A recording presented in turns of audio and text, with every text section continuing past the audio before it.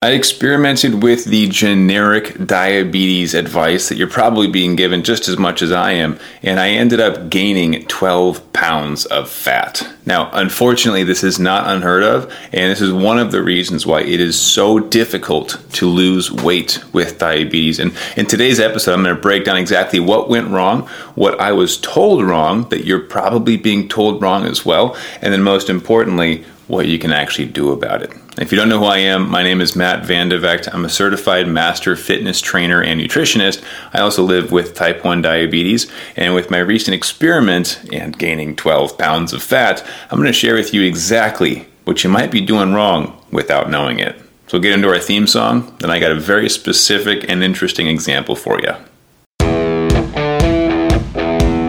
I've spent the last 10 years pushing the limits while identifying trends and patterns in my type 1 diabetes management. Follow along as I learn, apply, and share the fitness, nutrition, and lifestyle strategies that I've learned from diabetes experts around the world. The real question is, how can we live fearlessly with diabetes while maintaining stable blood sugars? This podcast is here to give you the answer. My name is Matt Vandevecht, head coach and co-founder of FTF Warrior, and welcome to Pardon My Pancreas.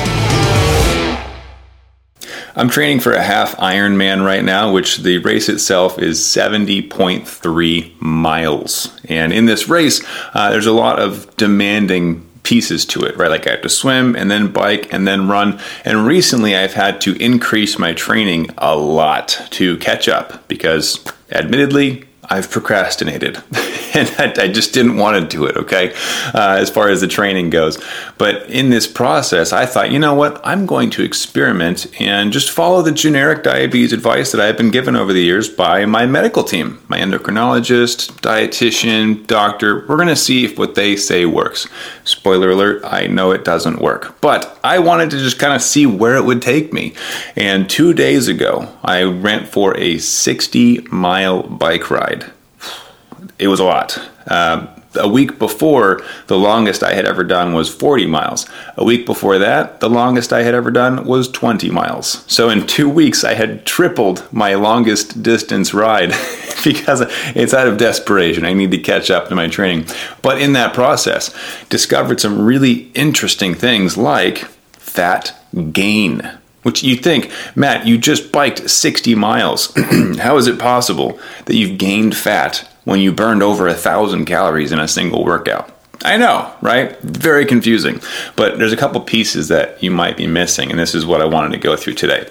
Now, weight gain in type 1 diabetes, you might be in the same boat as I was 2 days ago in this specific workout where during my bike ride, I had to actually eat sugar to avoid going low, right? And this happens so often in clients I take on, and we start working them through their different weight loss goals as well, is we look at hypoglycemia, or low blood sugars, as one of the leading causes of difficulty for weight loss with diabetes. If you're going low, you have to eat sugar to fix the low. But then you gain the calories back that you just burned, right? And we call it the hypo tornado. It's because it's a cycle that you repeat over and over and over again, and sometimes it's difficult to put a stop to it.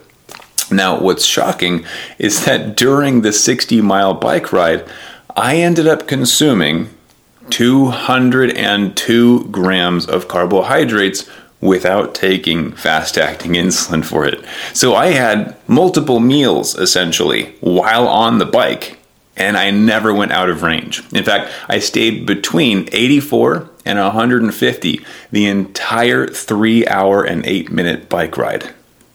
That's insane, right? Because, first of all, as someone who lives with type 1 diabetes, I have to take insulin for all the carbs that go into my mouth, right? Not necessarily. Now, during exercise, we have what's called a glucose burn, where we are burning glucose in order to complete the exercises, and I have to take glucose in to balance that. Now, a different example, or really an alternate method that I could use, is a temporary basal rate if I'm on an insulin pump, or just taking less insulin, so I don't have to do that, right? But again, wanted to follow the generic advice. So let's break down really quick the generic advice that many of us are given when told to manage your diabetes. Number one, exercise more, right? Generally, this is a healthy thing, but when we exercise more, we have to consume more calories in order to offset the the glucose burn. Basically, if I don't want to go low during a workout, I have to eat food, right? But that kind of defeats the purpose. And in my case, as we've seen, led to actual weight gain, right? So 12 pounds over the last few weeks, a little over a month, 12 pounds that I've gained. And I did this experiment actually because we've got a weight loss challenge specific for type 1 diabetics that's coming up, where I'm going to be teaching the ins and outs of how to actually lose weight with type 1 diabetes and target specifically fat, right? We're doing that in like a week or two, but maybe I'll give you more info on that towards the end. But I wanted to do this experiment for myself to prove not only that we know how to lose weight, but that we knew why we are gaining weight. Like, how are we shooting ourselves in the foot in the first place, and what mistakes can we avoid? And so in this situation, the first piece of advice that I was given was just eat a snack whenever you exercise. Well, that's all great and dandy if your only goal is stable blood sugars, which, as you saw, I did stay in range, right? I consumed an enormous amount of carbohydrates, but I did stay 100% time in range. Now, the issue with this is that if we depend on snacks alone, that's where it becomes a bit of a crutch, and it can also lead into this weight gain that I'm seeing in my own life, and I am admittedly going to have to lose over the next 6 weeks to, again, prove that our concepts work. I did the same thing last year. Last year, I think I did it with 8 pounds. This year's 12 pounds because the rides that I'm doing are getting longer, which can kind of clearly show the issue that we have. More exercise means more food, which means more weight gain. So it's this endless cycle where you can't exercise enough to outrun the hypos, which you have to treat with fast-acting sugar, which gets stored as fat. So it's this seemingly endless cycle that is incredibly frustrating, because the harder you try, the more difficult it gets. And oftentimes, in this example, the more steps backwards you take. In fact, if you've ever experienced what we call the hypo tornado, right, where you exercise but then you go low and you have to eat more calories than you burned off in the first place, and you just feel defeated and frustrated, leave a comment below. I want to see if this is a common thing, and let me know your story. I mean, there was a time before where I had to get off the treadmill before I collapsed and drink 3 juice boxes. It was wild. I think I dropped 100 points in 20 minutes, something like that. Either way, I'd love to hear your thoughts. Add your comments. And if you have questions specific to weight loss, drop those in the comments as well. Maybe I'll make this into a series if it's helpful. Now, I want to continue this trend of what are the mistakes that we can avoid to give you some things to watch out for that your medical team might still be pushing you towards, right? So the first one, the hypo tornadoes. So if you're exercising more, you can expect more, in most cases, more of a glucose burn, where you're going to need to offset the drop in blood sugars with some carbs to keep them balanced, right? But that's not your only option. In fact, different types of exercises might yield a spike in blood sugars, which is the opposite response, right? You also have the option to adjust your insulin, which you should probably talk to your doctor about, but if your doctor is not supportive, it might be time to find a new doctor. I've fired my doctor in the past more than once, and I encourage you to do what's best for you. Be your own best advocate. So that's something you might want to seek out, some actual medical advice, because I can't give medical advice on YouTube like this. Now, with that being said, if you are seeing lots of drops during the day outside of exercise, it might be an insulin thing as well. You might need to adjust your actual basal rates or long-acting insulin, your fast-acting insulin if you're seeing lows after meals, right? But I say might because, again, can't give you specific advice on a generic platform like this on the internet, okay? It has to be more in a specific role. But if you are seeing lots of lows, you might be doing what we call feeding the insulin. So if you're constantly finding yourself in a need to snack in order to avoid low blood sugars, that's extra calories that you're consuming throughout the day that you might not be accounting for. And you think about, I need 2,000 calories per day to hit my goal. Cool. But what about the extra 200 calories per day you're consuming in low snacks because of the constant drops in blood sugars, right? So this is a common one I see as well. We call it feeding the insulin because the insulin being too strong, there's too much insulin, we have to balance it with extra carbs, but those carbs we weren't planning for. So one of the best things you can do here is just to plan for lows throughout the day, or in my opinion, just fix the blood sugars in general. Like, stop going low, stop seeing these drops, and actually take the time to fine-tune your insulin ratios. Another common mistake that I see is following the wrong diet for you. Not the wrong diet in general, the wrong diet for you specifically. Now, what I mean by that is that what diet I'm following is not always going to work for you, and what you're following is not always going to work for somebody else. Our bodies need different things. A lot of people are going to tell you, you have to go carnivore or keto or paleo or high carb, low fat.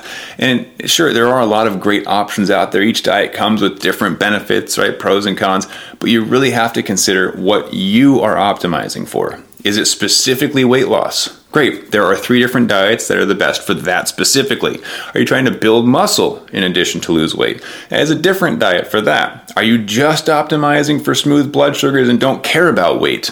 There's a different diet for that.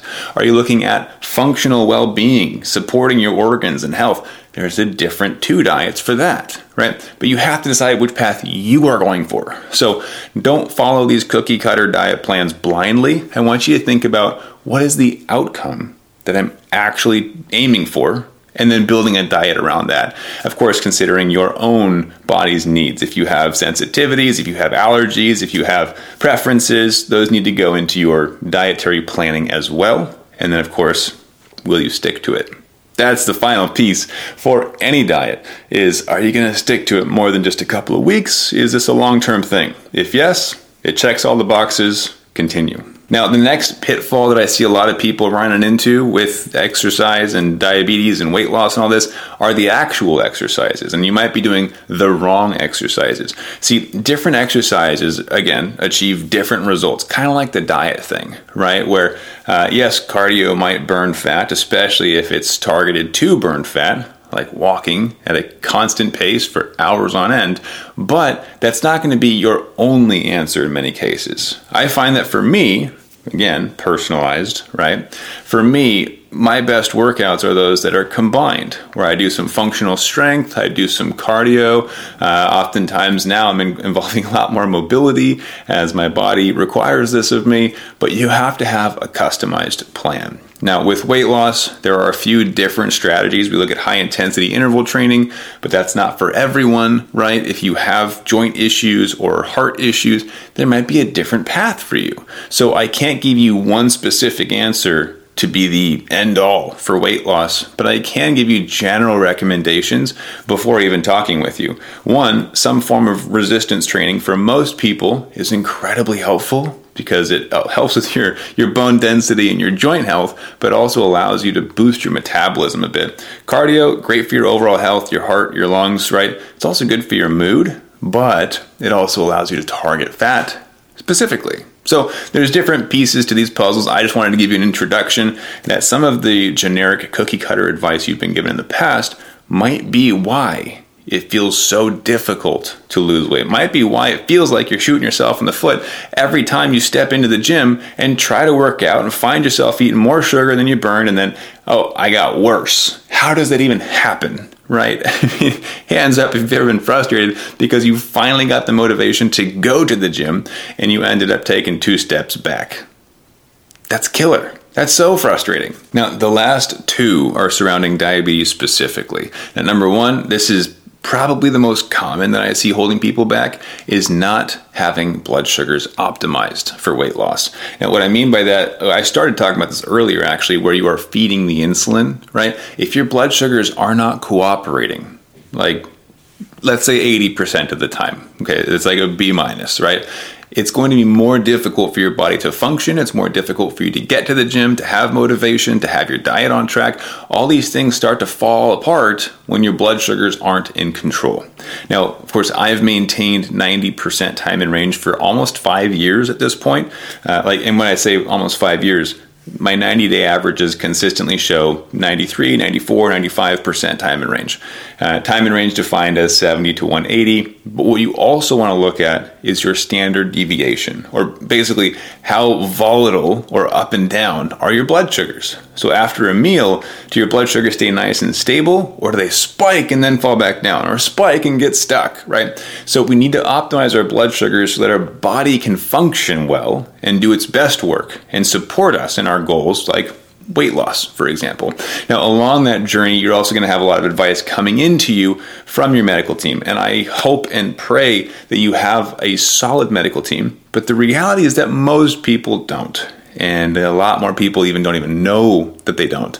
If people come to me and tell me what their doctors and endos recommend for them, and I can clearly understand this is why they've been having problems for so long.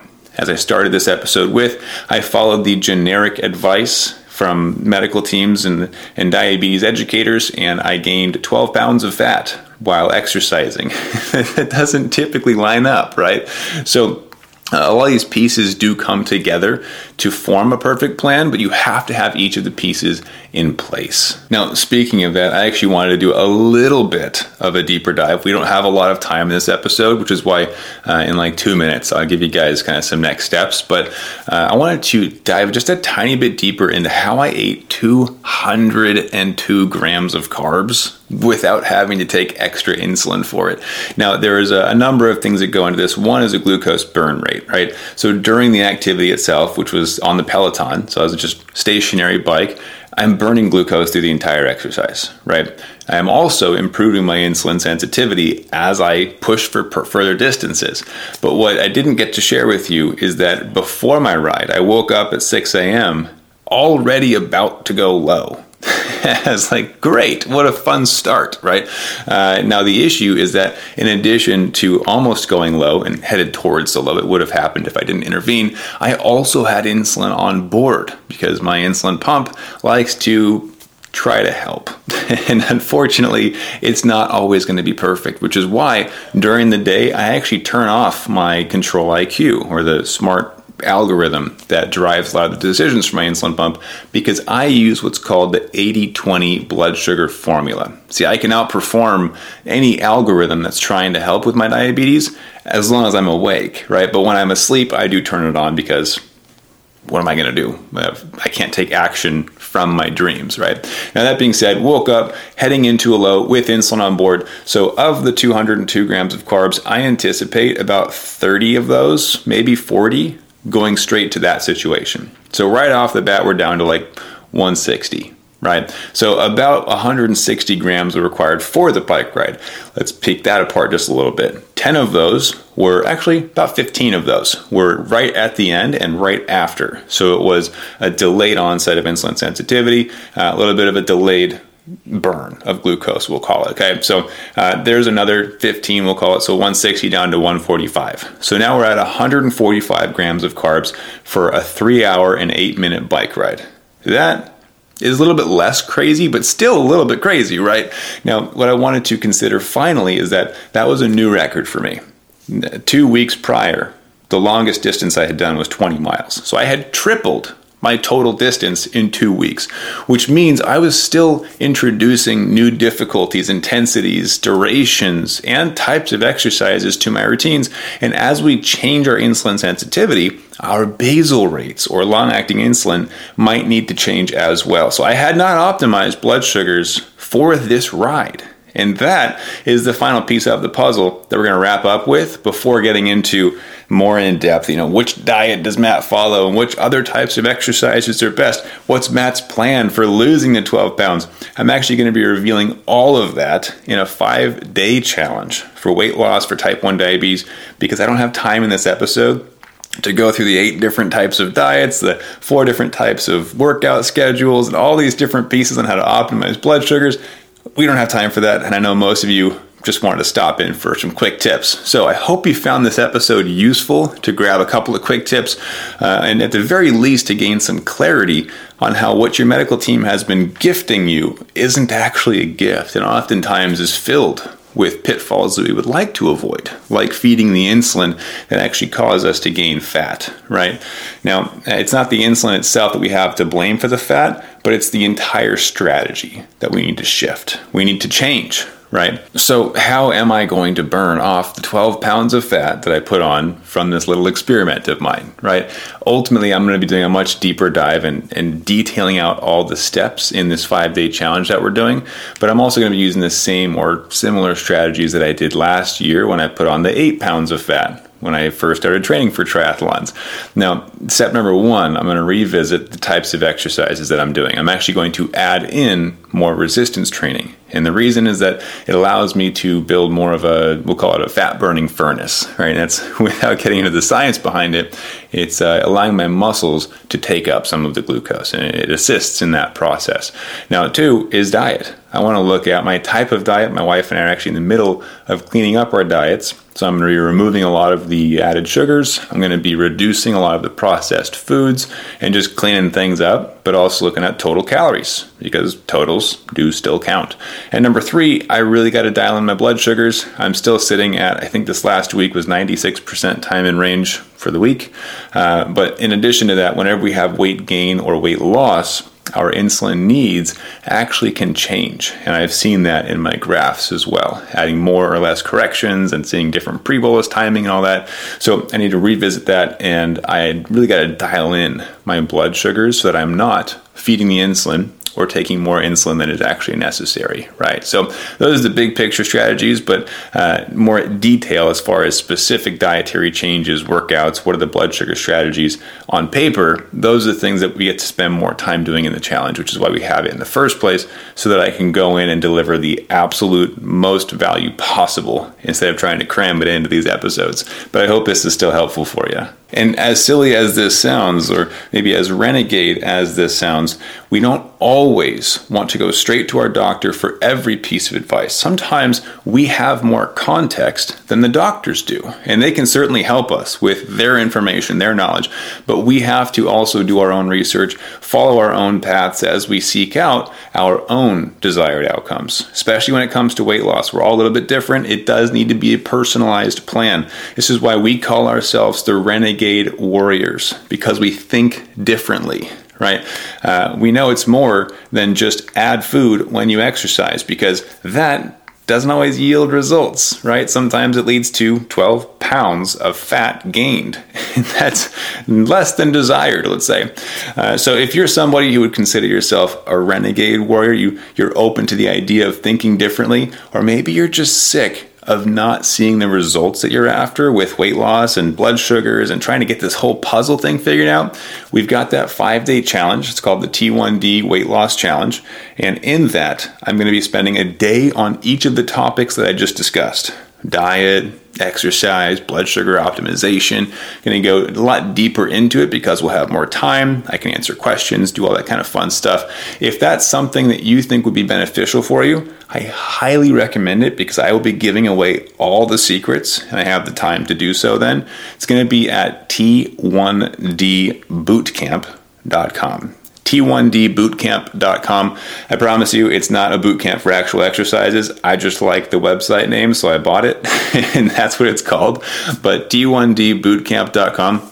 That's where you can go register for it. You can get all your materials and get started and start understanding how you can avoid the pitfalls with diabetes and weight loss and actually start to create some forward progress, right? To start seeing actual results. And that's what I want for you, is actual progress. So go check it out, T1Dbootcamp.com, and do add whatever questions you have on these topics down in the comments below. I'm going to use those and actually answer a few of them in the challenge as well.